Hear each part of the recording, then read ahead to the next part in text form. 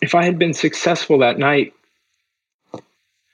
my family would probably give everything they have for 5 days. 5 hours would have been huge. And I told myself that the things we choose to believe have consequences on us and the people that we care about. And so I picked up the phone and I called my parents and I asked for help and I checked into rehab, where within 72 hours, I was diagnosed with type 2 diabetes, high blood pressure, high cholesterol, erectile dysfunction, drug-induced bipolar disorder, suicidal depression, anxiety disorder, sleep disorder, and attention deficit disorder, as well as obsessive compulsive personality disorder. And I was put on a cabinet's worth of medication. It was like 15 medications. And these were lifelong medications. And I was a cliche walking into treatment. I mean, just so you guys know, I used after surviving suicide. Like I used in order to leave. Couldn't do life without it. So I was high when I checked into treatment. And I was under the full belief that I was going to do 28 days, get a break, and then I have a handle on things. And that sitting in that doctor's office was one of the best things that ever happened to me, because it became painfully obvious that if I wasn't willing to change everything about the way that I moved through the world, I wasn't guaranteed 5 years, and it sure wouldn't be from drugs. That idea of recovery had to be completely and radically different from what I thought it was.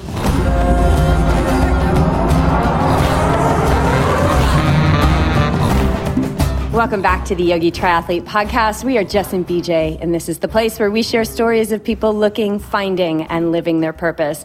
It sounds so glamorous, so lucky for those who have found it, but I can speak from experience when I say the road to purpose can be messy and scary, and in most cases will bring you to your knees more than once. For our guest today, Adam Sudd, finding his purpose was through the brink of death. Almost losing his life in 2012 through an attempt to end his life at the hands of drug addiction, disease-provoking food choices, and the denial that he had the power to rise up and be his own solution. Thankfully, he was unsuccessful, and he is here with us today, a transformed individual on purpose and spreading awareness of living a plant-based lifestyle and coaching others to know the inherent wisdom of their bodies and the undeniable healing power of love. Adam's story is shocking, inspiring, sad, hopeful, and another notch in the well-told story that we have everything we need to conjure the courage to take charge of our life, and in doing so, wake up to our innate worthiness in this world. Through Adam's transformation, he survived suicide. He lost 180 pounds, reversed diabetes, got sober, and lives today as a nutrition researcher, diabetes and health coach, and I'm going to add mindset coach in there too. He is living the demonstration of what it means to overcome the odds. BJ and I have been looking forward to this conversation, and we are so grateful for our time on the mic with you. Adam, welcome to the show. My pleasure. Thank you so much for that amazing intro. That was amazing. Thank you. I just, we've been following you for a long time and reading your Instagram posts, and this underlying piece that you have about love is so incredibly strong, and we talk about it all the time. And we have a team of athletes. BJ is our head coach, and he goes live with the team every week. He did it this morning, and at the end, he always says, "I love you," like I love you, and that has so much to do with loving himself and doing what he loves and taking those risks and finding purpose and all of that. And I think that your story is such one of self-love. Yeah. Well, that's everyone's story, eventually. That's the hope, right? People will say that my story is one of disease reversal, and it's one of weight loss, or it's one of sobriety. And those are occurrences within the story. That at the root of it all, it's a practice of remembering who I've always been before somebody or something got me to believe differently. Yeah. It started, it started when I was a little kid. I grew up in Texas. I was born in 1982. So I was like in the greatest generation of unrestricted junk food. The breakfast cereal aisle in those days was magic. But at the same, I was also, my dad was part of the founding of Whole Foods Market. And he had a very strong conviction around healthy eating. He also was a marathoner, and he also had lost his father to colon cancer before I was born. My grandmother would end up surviving a heart attack and cancer, and then unfortunately dying in an accident. His sister died from heart failure as a result of untreated or uncontrolled diabetes. This is a man who's lost a lot of people that he really cares about as a result of not taking care of themselves, whether they knew it or not, right? There was things they either knew they were doing or didn't know they weren't doing. At the end of the day, these were preventable. I think that it had a very profound impact on my dad. And so as a kid growing up, I think that it's easier to access criticism than it is to open up. And so with all the best intentions in the world, I was criticized for wanting to eat these junk foods. And I wouldn't say it was, even as a little kid, I wasn't overweight, but I wasn't the skinny kid on the block. And I can remember coming inside, I was about 10 years old. It was summer in Texas. You run around when you're 10 years old in the summer in Texas, you run around in a bathing suit everywhere you go. So I run into my parents' bedroom, and my mom and my dad asked me why I already had love handles. And I'm 10 years old. First of all, never even heard the word before. So have no idea what they're talking about. Don't know how I got them. Certainly don't know how I'm supposed to get rid of them. And more so than that, right before that, I feel like I was completely accepting of myself, both physically and emotionally, right? Willingly allowing myself to be without judgment. And then like that, all of a sudden there was a condition placed upon that acceptance. There was conditions upon which I was now allowed to love and accept myself completely as a physical person. And what was more terrifying than that, or more, uncomfortable, was the idea of, well, shoot, if there's one, what are the others? Why do I not know what they are? How am I going to find this out? How am I going to solve this problem that is my body? That's when my body became my adversary. And every single day from that point on, I was constantly hyper aware. I was looking for cues from people and things that would indicate to me what else was wrong. What was I not doing right? How did I not fit in? So that I could correct the things about myself that weren't up to standards or the conditions that allowed me to be acceptable, wanted, belonging, all of the things. And we moved to Austin, Texas, right before I started high school from Houston. So I'm going to a big Texas football high school, not knowing a single person. I was late to start puberty, so I was an awkward freshman. I mean, freshmen are awkward anyways, and I was up there. Like, I was a bar setter for awkward. You were extra awkward. Yeah, I was extra awkward. And so it was, at the time I had been diagnosed with ADHD, right? So in middle school, I got diagnosed with ADHD, which, let me just say, was another opportunity for somebody of authority to say, here's something else that doesn't meet the conditions of the world. However, what I found really interesting when I think back, and the impact that this visit may have had, was that this doctor offered me a solution. And it was a substance outside of myself. It was Ritalin. And it was, here's how you hide what is not acceptable to other people, which is your ADHD, right? And so, and the ownership of that diagnosis, that this is who and what you are, not what you struggle with, right? So starting high school, my prescription from Ritalin had been changed to Adderall, which is just another stimulant form of medication used to treat ADHD. And I didn't have a lot of friends. I barely had any, actually. As I mentioned, I was awkward. But as soon as people found out that I had Adderall, all of a sudden, I started to get invited to parties. People started to seem to want me around. And you know what? I loved it. I wanted to have something of value that was unique that I could offer to people that they couldn't get anywhere else, because I wanted to be that person that everybody wanted around. And, I can remember going to a party, and it was very obvious. The reason I was invited was they wanted me to bring Adderall, and I was fine with it. And I remember using Adderall as a recreational drug for the first time. And it was just like boom. All of a sudden, I was very captivated by what this substance was doing for me. I wasn't hooked to the substance. I was hooked to what it was offering me, which was with the greatest of ease and repeatability. I was able to magically fix everything that I believed was broken about me because I was slightly overweight, as I mentioned. Adderall is amphetamine. That's what the stuff is. And that's why it works really well. And I'm not saying I don't like Adderall, and I'm not saying I do like Adderall, but I'm just stating a fact here. That's what the stuff is. It's a medically pure form of amphetamine that is used to treat ADHD. So it works phenomenally well in regards to weight loss. If I take a lot of Adderall, my hunger drive is gone. My metabolism is through the roof. All of a sudden, I have unbelievable confidence. I could go up to anybody and start talking to them. And it didn't matter what they were talking about because it was immediately interesting to me, whether I cared about it or not. And I had boundless energy. I was the life of the party the entire night.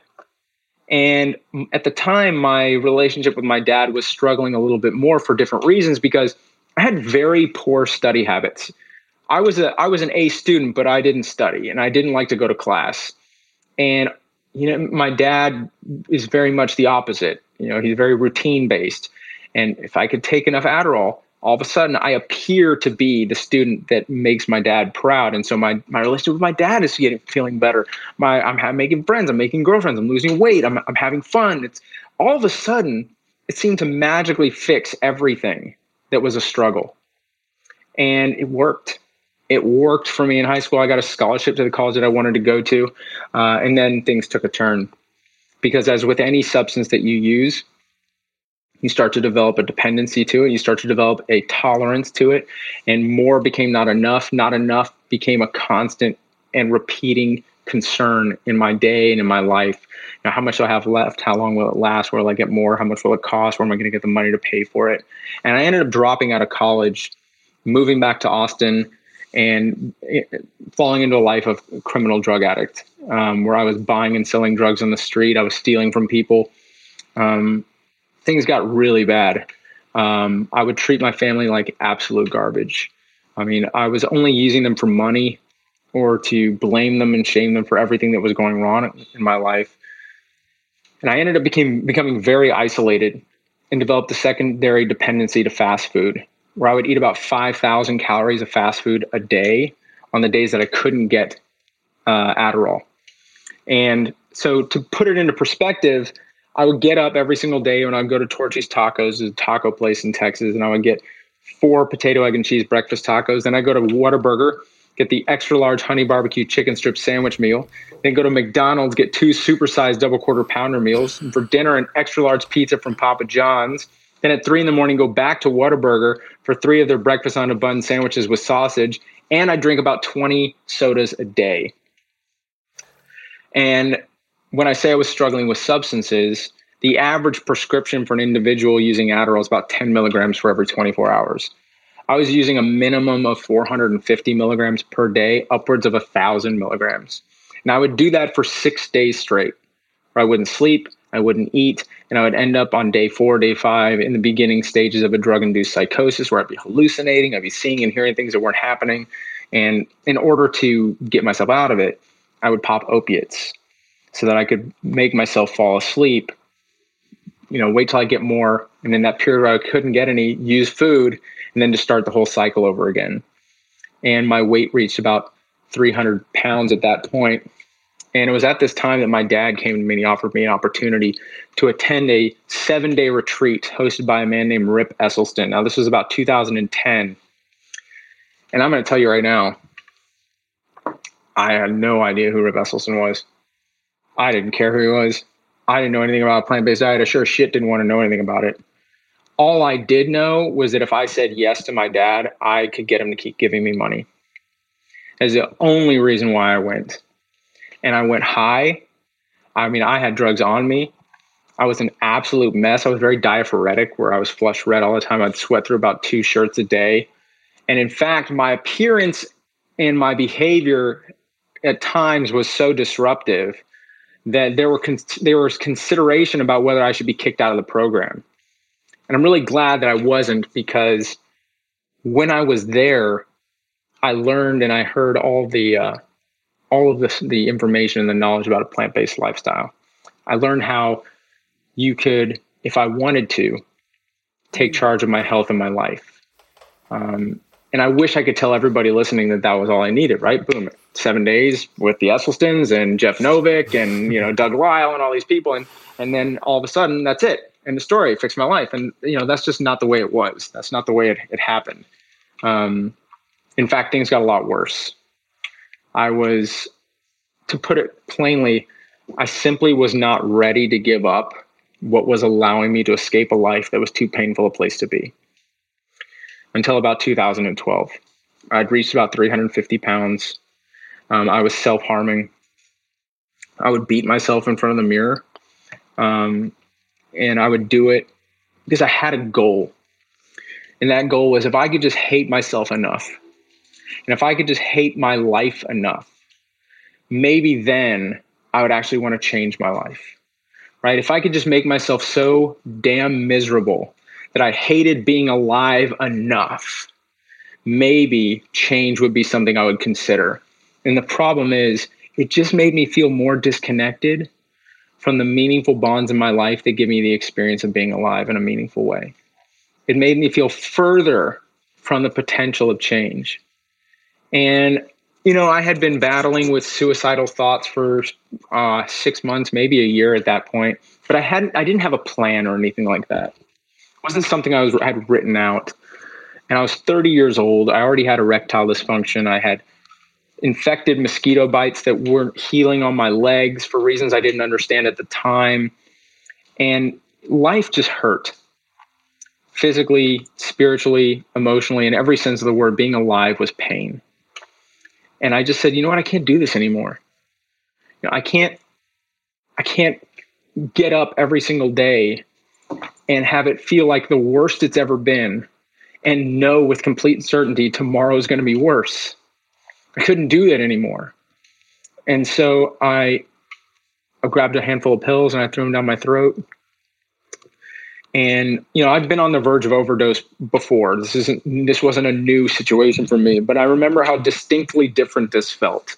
And I remember trying to stand up off of my couch and my entire right side cramped, like I got stabbed in the kidney with a hot knife. And I buckled over to my right side. And as I did it, I got very dizzy and the black started to fade in from the periphery. And I can remember feeling like that was it. Like I was having the very last moment that I will ever have on this planet. And it was the most terrifying feeling. And I don't mean feeling, I mean like feeling, not physical. This was the worst feeling I've ever had. I've never been that scared in my life. And everything went black and it was like the universe just shut its door on me. It was almost as if it was requesting that I no longer be a part of it. And I woke up a few hours later in a puddle of my own vomit, in a pile of fast food garbage, alone in the dark. And I had this, once I had come to understand what had taken place and that I wasn't dead, I had this unbelievable experience and feeling of relief. And that relief was a profound moment for me because it asked me to consider the truth of what had just taken place. The reason why I was feeling relieved was because there must be something about myself and my life that I loved enough. There has to be something about myself and my life that's meaningful enough that even though I knew today was going to be probably harder than any day I'd ever been through, I still wanted to be part of it all. And if that's the truth, then what suicide is for every person is not an attempt to end their life, it's an attempt to end their pain. And, I was that person. I think about my friend David Clark, and I remember him saying, and he and I had talked about this before, how, we would tell people, hey, you know what? This is my life. This is how I'm going to live my life. And if you don't like it, F you. If it costs me 5 years, I'm fine with that. 5 years? We throw these numbers out there like they're nothing. And, I think about what it means to spend a moment with somebody that you love. And, if I had been successful that night, my family would probably give everything they have for 5 days. 5 hours would have been huge. And I told myself, that the things we choose to believe have consequences on us and the people that we care about. And so I picked up the phone and I called my parents and I asked for help and I checked into rehab, where within 72 hours, I was diagnosed with type 2 diabetes, high blood pressure, high cholesterol, erectile dysfunction, drug-induced bipolar disorder, suicidal depression, anxiety disorder, sleep disorder, and attention deficit disorder, as well as obsessive compulsive personality disorder. And I was put on a cabinet's worth of medication. It was like 15 medications. And these were lifelong medications. And I was a cliche walking into treatment. I mean, just so you guys know, I used after surviving suicide. Like I used in order to leave. Couldn't do life without it. So I was high when I checked into treatment. And I was under the full belief that I was going to do 28 days, get a break, and then I have a handle on things. And that sitting in that doctor's office was one of the best things that ever happened to me, because it became painfully obvious that if I wasn't willing to change everything about the way that I moved through the world, I wasn't guaranteed 5 years, and it sure wouldn't be from drugs. That idea of recovery had to be completely and radically different from what I thought it was. And I told myself, you know what, I don't understand this psychology stuff. I don't understand the diabetes. I mean, I don't understand the bipolar or the suicidal depression or any of that stuff. But, I was almost like I was transported back to those 7 days with Rip. And all of a sudden I had one doctor in front of me telling me, hey, you know what, you are diabetic. You are all these diagnoses. That's what you are. It's genetics. You're never going to get off these medications. You're always going to have it. And at the same time, I had these unbelievably luminary thought leaders saying a completely different story. And their story was one that said, hey, listen, the reason why you're suffering from these conditions is because these are a predictable response to an abnormal way of living. This is a reasonable response to what's been going on in your life. And if you want things to change, simply change your lifestyle. And I wanted to own that as how I was going to move through recovery and build a backbone of plant-based nutrition. And so when I left rehab, they were not about to let a diabetic eat a high carbohydrate diet. They were not having it. But I checked into a sober living facility where I would end up spending, this wasn't a plan, I ended up living there for 10 months. The original plan was to do 90 days, but I ended up staying there for 10 months. And at this facility, you tell the house manager everything that you want to eat. And then it's their job to go to the store and get it. They have a list. You write out the list. Everybody else in the house writes the list, and then they go and they get it. And so I walked up to the house manager, whose last name is literally Hamburger, and told him that I wanted him to get me oats and potatoes and beans and rice and all the things. And he did. And, it was this, I was getting up every morning and I was going in the kitchen and there would be what I asked them to buy. And right next to it would be Fruity Pebbles and Eggo waffles and all the things that I loved growing up. And it was an interesting experience, because here I am knowing the consequences of choosing the Fruity Pebbles, right? Knowing that it will continue to fuel the things I'm trying to reverse in my life. And knowing very well that right next to it is the oatmeal that I asked for. And if I choose the oatmeal, it's going to help me to take charge of my health and my well-being, to start to create the positive change that I want to see in my life. So why in the world, knowing these two things, did I so desperately want the Fruity Pebbles to the point of crying? And why? I didn't understand why this couldn't just simply be a matter of intellect and will, why I couldn't just want to do it, know that this is the choice to make, and then boom, end of story. And then I happened to remember this TED Talk by Doug Lisle called The Pleasure Trap, which is a phenomenal TED Talk, and I recommend everybody who's listening to go watch it. Essentially what he talks about is the biological mechanisms that drive compulsion. How that any behavior that elicits a supernormal dopamine response, the body will perceive that response as an indication that you've just statistically increased your likelihood of gene survival, right? Your body essentially goes, bravo. I don't know what that was. We've never experienced a dopamine response like that, but that is 120 milligrams of Adderall. That must be the right thing to do. Anytime you have an opportunity to do it again, do it. So from a biological standpoint, when I was standing there, knowing what to do to start being happier and healthier and not wanting to do it, wasn't because I was broken. It wasn't because I was weak or had no willpower. It was my body doing exactly what it was supposed to do, given the environment that I had been living in for too long. Yeah. And what it was asking me to do is simply be willing to be comfortable being uncomfortable in order to move in the direction that I want to go, hold those values and priorities that I set for myself front and center, and be comfortable being uncomfortable in order to move in that direction. And it was interesting because I was having a lot of struggle with it because I was still viewing my body as an adversary, right? Every day of my life up to that point, and now at this point was still, how do I outcompete this body in order to win a battle on the scale, win a battle on the glucose meter? How do I outcompete this enemy that has never been my friend, that has never taken care of me? And I remember sitting there and I was talking to the house manager. The guy's name is Phil Hamburger. He's an amazing human. And he was just asking me questions. It was like he was guiding me towards this understanding where I thought about my suicide attempt and the surviving of it. And it asked me to consider, what if my body has always been my ally? What if that is the ultimate expression of my body never once giving up on me?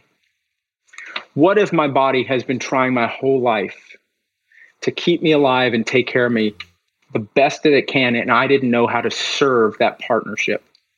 What if everything I've been doing, viewing my body, was just me believing some bullshit story about what it is to be happy and healthy by restriction and punishment? What if none of that shit is true? All of a sudden, everything shifted. Mm-hmm. Everything shifted. Food wasn't about restricting calories or restricting meat, eggs, and dairy. It was about choices that allowed me to be a caretaker for a body that has never given up on me. Allowed me to be a nurturing partner for a body that wants me to thrive and has been waiting forever for this moment to happen. And it was almost as if I could hear every single cell of my body say with just this immense relief, we've been waiting your whole life for this. Now watch what can happen. And in 4 months, I completely reversed my diabetes, my heart disease, my erectile dysfunction. Within 10 months, I lost over 100 pounds. Within a year, I was off of every single medication I was put on rehab, the antidepressants, the mood stabilizers, the sleeping medications, the anxiety medications, all of it. I'm going to be celebrating 9 years of continued sobriety in October. And, I think about this journey and what it means and the story that we have about addiction recovery. And I look at the way that people are treated in addiction recovery. And it's all about abstinence and avoidance of substance. And to the point to where food is an afterthought. And I look at my journey and I saw how I made food a very important and integral part of healing my relationship with myself and fueling a body to recover from damage done by substance abuse and repair neural pathways. And I was like, there's got to be something about this written somewhere. There's got to be a study about this, and there's never been a single controlled trial investigating the effects of nutrition on addiction recovery, ever. Until, yeah. and that's when I decided that, hey, maybe this is my purpose for now, is to create this, research. And so that's what I ended up doing. I ended up starting a nonprofit. This would be about 5 or 6 years later. Because I went back to school, I studied nutrition. I started working in a clinical setting at Whole Foods Market Global. Then I joined the Mastering Diabetes team with my 2 best friends, Robbie and Cyrus. I'd been a speaker for Rip Esselstyn for about 6 years at this point. And so I've been able to develop the relationships and the knowledge necessary to put this together. And I've founded a nonprofit that is now leading the very first controlled trial to investigate the effects of diet on early addiction recovery outcomes. It's all of the participant part is completely finished. Like literally yesterday, I got the microbiome data back. And so we're going to be publishing the results this summer. Excellent. We're incredibly excited about it. And I love, I think that what we're going to do is we're going to add a very important piece to the puzzle of substance abuse recovery, because food is a very controlled aspect of recovery. And it's one that has never been investigated. And I think that's a big mistake. So that's my story in a nutshell. Yeah. And so luckily we're going to have some time for a conversation. Yeah. Listeners, we're still here. There's so much in there, like so many things kept coming into my head. And then I was just coming back to your voice as you were guiding us through the story. But I think a big thing as a coach, and you as a coach now, is this idea of planting seeds, right? And so perhaps this podcast will plant a seed. Like, you are the example of having seeds planted. You weren't ready to water those seeds or anything, but they didn't go anywhere. And so here you are, potentially even getting stuck in a deeper spiral of, here are all the medications that you're going to be on for the rest of your life. But you're like, well, hold on a second, because you've got all of these seeds that have been planted and they're there. And then you start watering them. And as we saw, your transformation and what you went through in 10 months is phenomenal. Not surprising, right? Like living a plant-based lifestyle and you experiencing what you experienced. And I'm sure you're seeing through the data and information that you're getting from the Infinite study, the change that you had was so massive. But I think that it is credit to the body and its inherent wisdom to organize towards health. It's always organizing towards health. And I love your perspective on body. In our community is mostly athletes, and it's probably not a surprise that within this community, there are a lot of opportunities in relationships with food, right? So food being the drug, food being the punishment, food being the thing that they can control. And I've been there, and I've hated my body, and I've said awful things to it. And I remember hearing you talk about how you like punched yourself. Man, I totally have done that. And your body is just there going, okay, well, I'll heal that bruise. Okay, well, I'll fight these cancer cells. Okay, well, I'll raise my blood sugar to let you know that something's going on here. And I'm sure that this relationship to the body is a big thing that you come up with in your coaching. Yeah. How do you begin to guide people into this understanding that their body does love them and that it's brilliant, brilliant, Survivor? That's the ultimate goal, right? Is, I tell people, look, first and foremost, a lot of the people that I coach are diabetic, right? The majority of my coaching is within mastering diabetes. So we help people with their insulin resistance, gaining more insulin sensitivity over the course of time. But I'll tell them, listen, I know you think you're here because you have diabetes, and that's not why you're joining a coaching program. Nobody joins Mastering Diabetes because they have diabetes, right? Nobody on this planet is motivated by negative consequences. I think that what is amazing about negative consequences is that they highlight meaningful and loving bonds in your life that are being threatened. And it is those loving and meaningful bonds that we do anything in this life. It's why we do what we do, why we learn to do it better, why we gain more knowledge, so that we can have a greater, more authentic, and more in a deeper connection to the meaningful bonds in life that give us the experience of being alive. And I think that there's 4 of them. And there's an amazing book that I highly recommend everybody read. It's called Lost Connections by Johann Hari, who's a phenomenal journalist who went around the world and investigated and talked to the leading authorities on anxiety and depression, and the surprising solutions, the actual causes and surprising solutions. And there's about 4 meaningful bonds in life, in my opinion. One is a loving and meaningful bond with yourself, both physically and emotionally, that you want to show up and be present for every single day. A loving and meaningful bond with people in your life that you want to share value with, and who want to share their value with you, that you want to show up and be present for every single day. A loving and meaningful bond with a purpose beyond yourself within a community of shared respect that you want to show up and be present for every single day. And a loving and meaningful bond with a future that feels safe and is achievable that you want to show up and be present for every single day. Now, when those bonds are severed by any means, trauma, disease, whatever it is, the loss of those bonds is painful. And the body will send you a signal. It'll look like depression. It'll look like anxiety. And it is. But what we have to stop doing is thinking of depression and anxiety as only pathology. Rather, a reasonable response to an abnormal way of living. And I love what he says, that depression, what if depression is your body's form of grief for your life not being lived as it should? And I tell people that the reason why they join coaching is because diabetes is threatening those meaningful bonds. And one of those bonds is a loving and meaningful bond with yourself, both physically and emotionally. So we have to heal that bond. We have to connect to it. And the best way that I know how to do that is to take on a caretaker role, is to become the caretaker of your body rather than a competitor against it. Mm-hmm. And this is a hard thing to do because most people in Western culture have been told, we've been sold the Biggest Loser story, right? That you've got to restrict calories. You've got to punish with exercise. Everything is an assault on the self, both physically and emotionally. It's like, you got to get to the pain. You got to do all the things, and it's like, well, where's the track record that shows that is successful? In fact, we know abstinence-based programs have a miserable track record, and I believe it's for a very, very specific reason. Abstinence-based programs, whether it's food, sex, drugs, gambling, whatever it is, they're all the same. Like I mentioned before, addiction is about not wanting to be present in your life because your life has become too painful a place to be. So the behavior is a solution to a pain you cannot understand. It was a very slow, slight, and imperceptible shift into this pain, and the fog of it is too difficult to see the way out.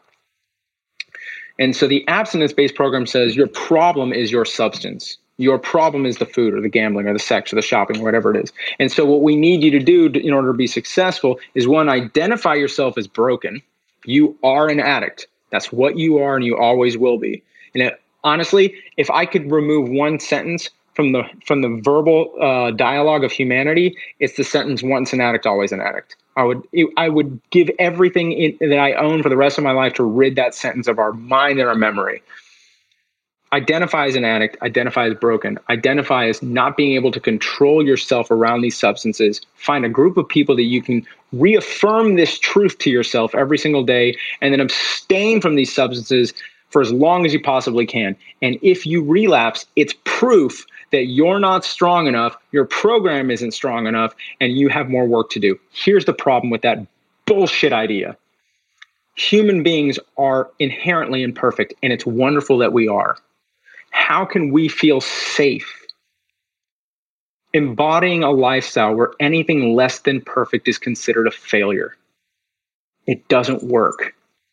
There is too much context that is lost from the content of abstinence, right?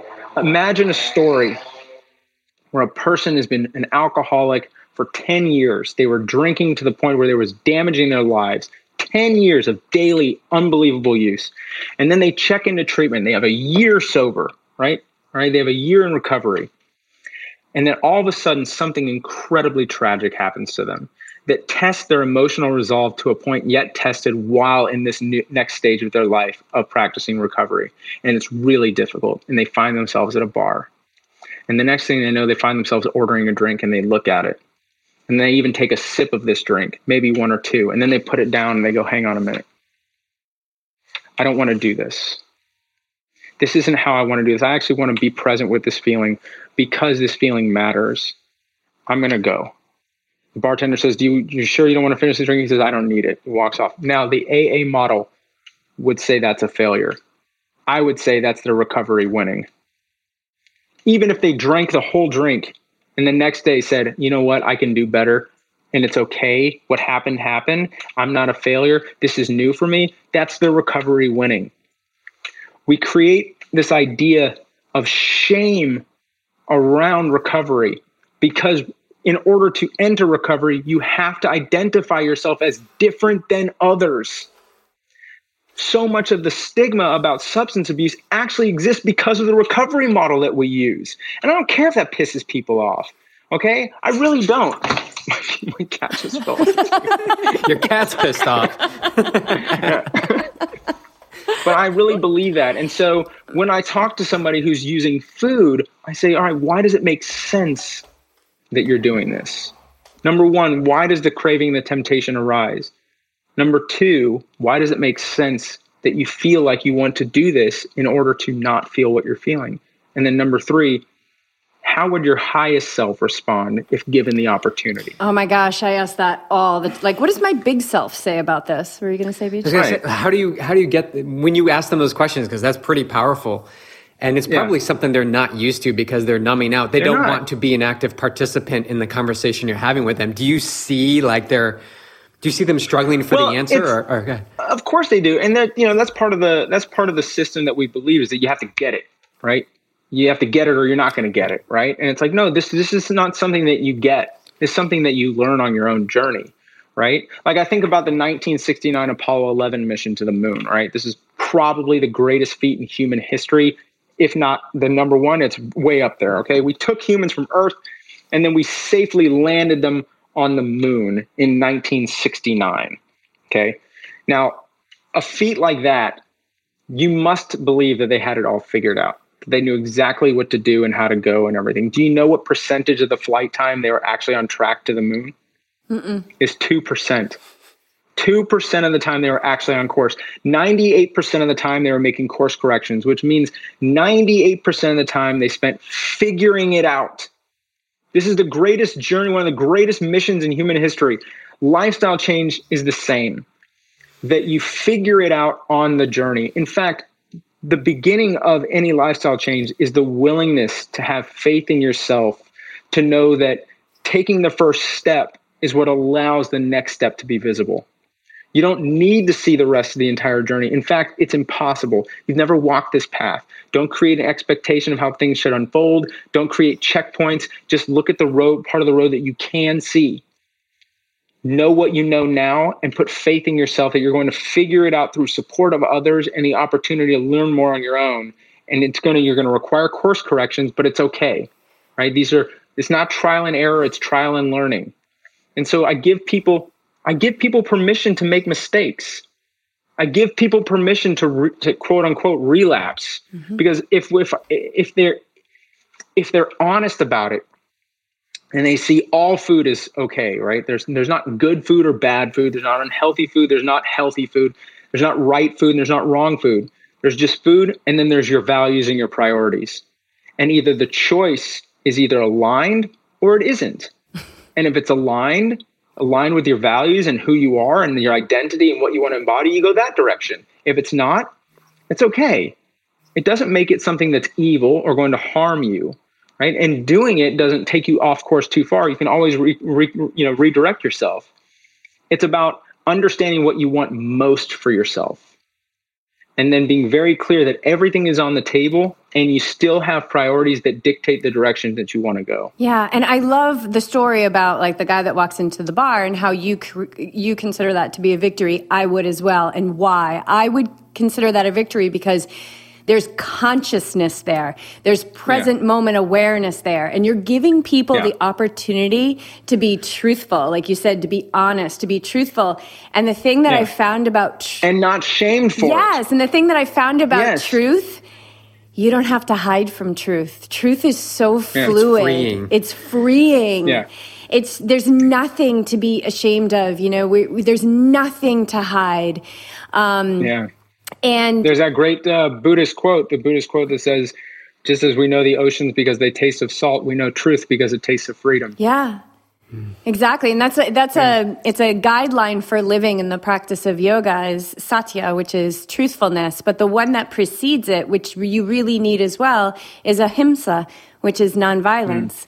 And so when you were going through, your dark night of the soul, which was for many, many years, and you're treating your family like crap, and you're living like a hoarder, and you're abusing your body, and, you're just literally abusing yourself physically, your heart's constricted. It's locked up. Yeah. And so self-love is opening and it's relaxing. And do you remember a time in your story where you started to feel that shift where you're like, oh boy, here it is. It's beginning to open. It was probably around the 6-month mark. That's when I felt like I stopped doing this lifestyle and I was being this lifestyle. It wasn't something I was doing, it was something that I was, right? And it's also about the time that I started to look at veganism as an embodiment of ethics. rather than just me eating plants for my health, which I'll be straight up honest. Like, I did this for very selfish reasons. And I don't think being selfish is inherently a bad thing, but I did it for my health. And then I ended up seeing with open eyes and non-bias the truth of the rest of the spectrum of what it means to act in this way, right? How I could not only recapture my life, but also honestly be kind to non-human animals that I share this world with. And when I can unconditionally love other things, right? Because before I was an animal lover, and I was, and I don't fault people who eat meat who say they love animals. I really think they do. In fact, I know they do. I know they love animals. But when I was able to stop eating animals and love them, there was a condition that was removed. And once I was able to unconditionally love more things, I was able to see what unconditional love really feels like. And then I was able to place that back on myself. It's the same thing. One of the things I have people do within the coaching program is I have them write the reality as it exists. And what I mean by that is when they think about their bodies, how do they feel? When they think about their health and food, how do they feel? When they think about their future and meaning, how do they feel? And then what I ask them to do is I say, I want you to look at those responses and I want you to reply to those responses as if it was written by your best friend. Okay, because we typically have a voice that we speak to ourselves in a very critical and judgmental voice. It's okay. That's human nature. However, we do have another unconditional loving voice that is a loving and nurturing voice, and we typically direct it outward. Right? Think about the people that you love the most who came to you and said, I'm struggling and I'm too stupid to do this. I can't get it. I'm fat. I'm always going to be fat, or I'm sick. I'm always going to be sick. They're saying all these things to themselves. How would you respond to that person? That voice would probably be unconditional acceptance and love and unconditional support and guidance. What if we were to redirect that voice back to ourselves? And every time we have a moment where it's hard, where we catch ourselves judging ourselves and giving ourselves a negative critic, this inner critic voice, what if we learn the ability to turn that voice to that, loving and nurturing voice, so that we see that there's always two potential ways to view the situation and how we can start to love and care for our feelings, because we own too much, right? We own these things. I am sad. I am angry. I am depressed. I am anxious, instead of I feel sad, right? I feel a lack of connection to other people today. Instead of I am stupid, I feel a lack of confidence in what I'm doing right now. Instead of I am ugly, I feel a lack of confidence in my body right now. When it's a feeling, then it's an observation, right? And when it's an observation, then it's something that you can look at with compassion, with love, and say, okay, this is a moment in time that is fleeting, just as the moment before when I wasn't experiencing this feeling. And what does that mean? It's temporary. It's and it also says you've got a choice, right? When you say I am, it's kind of like permanent. You kind of feel permanent. Like, this is the way I. Well, it's who you are, right? Yeah, it's like I am anxious. Like I am anxious. No, I'm feeling anxious. And in the next minute, you can shift that with the power of presence and awareness that you're not your thoughts. That you can, I was anxious and now I feel, calm. And that's a powerful piece. And then you also get to see, like I like to tell people, is that feelings don't arise for no reason, right? You get to see why it makes sense that you feel that way, right? What is it in the environment? What is it that's going on in your life that is a reasonable response to feel this way? Because again, like when we don't own it, we want to understand, we want to be curious about the rising of these, or the rising of these feelings. The more curious you are, the greater the opportunity to understand more. And so be curious, what causes this temptation? What causes this feeling? Why does it make sense? And then, of course, how would the highest self respond? And it's okay to not get it right. It's okay to go back and say, shit, I wish I'd done it this way. Next time I will. That's okay. Yeah.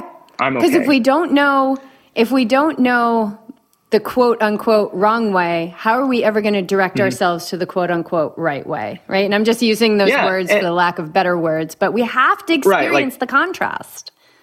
Yeah, exactly. Yeah. I agree. It's been amazing. And, my biggest mission right now is just to help redefine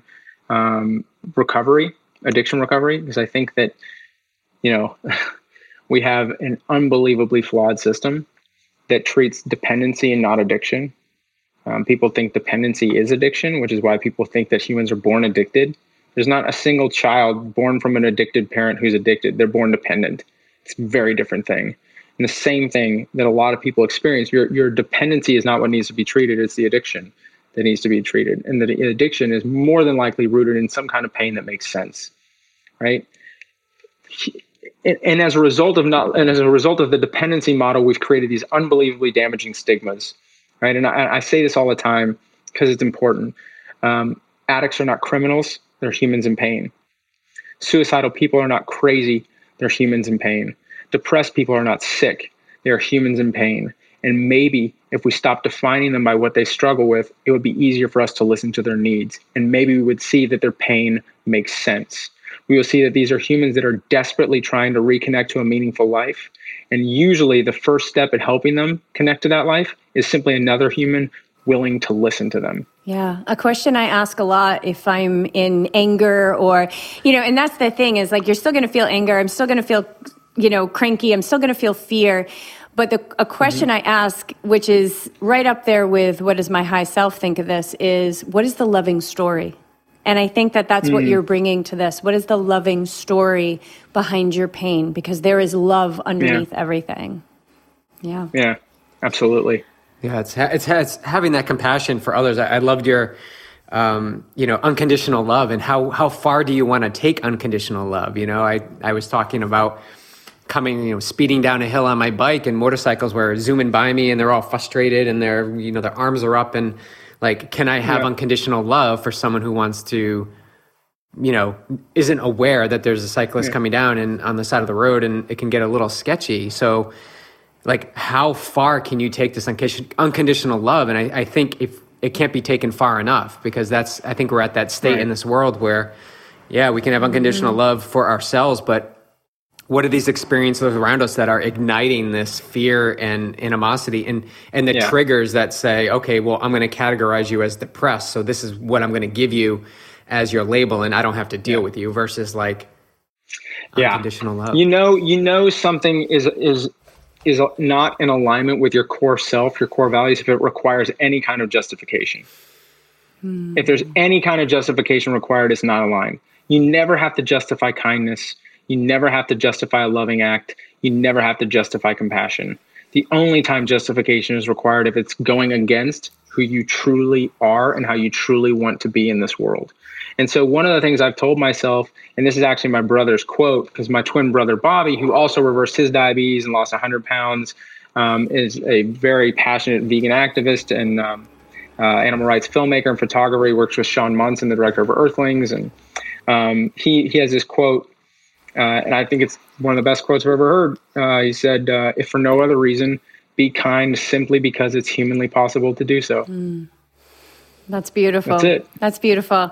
You don't need to justify it for anything. No. Yeah. And I believe it's who we truly are. I believe that underneath everything, there is a loving story, and under that loving story is love.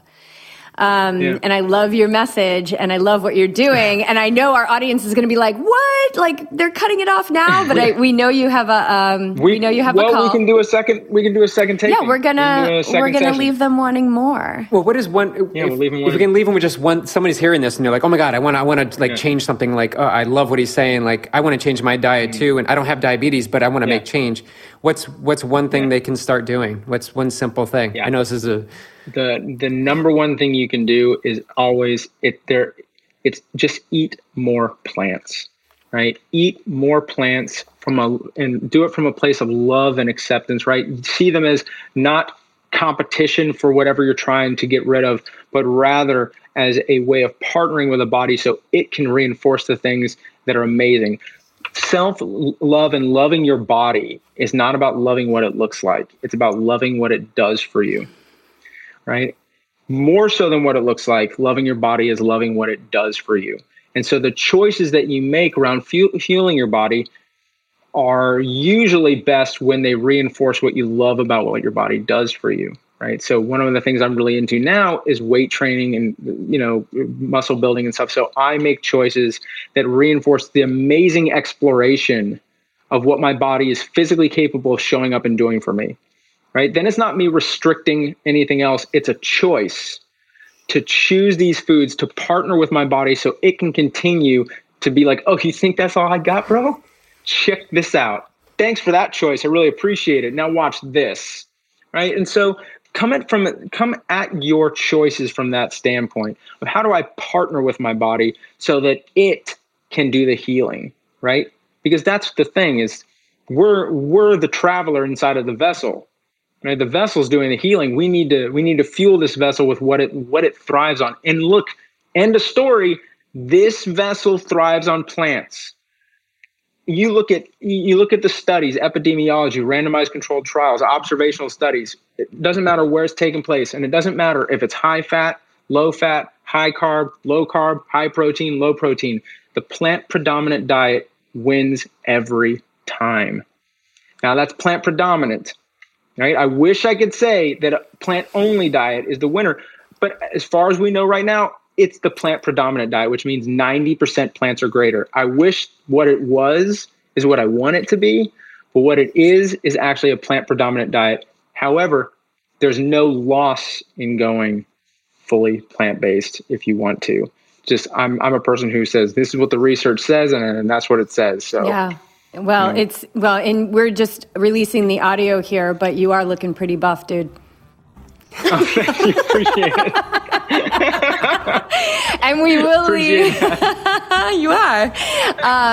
So thank you so much, Adam. We are going to leave the audience with wanting more, and we're going to take you up on that offer to come back on the show sometime. So thank you so much. We'll talk specifically about the study. Yeah, I was just thinking that. You're reading my mind. Yeah. All right. Awesome, man. We'll do that. Take good care. Thank you. All right. See ya. Bye. Take care.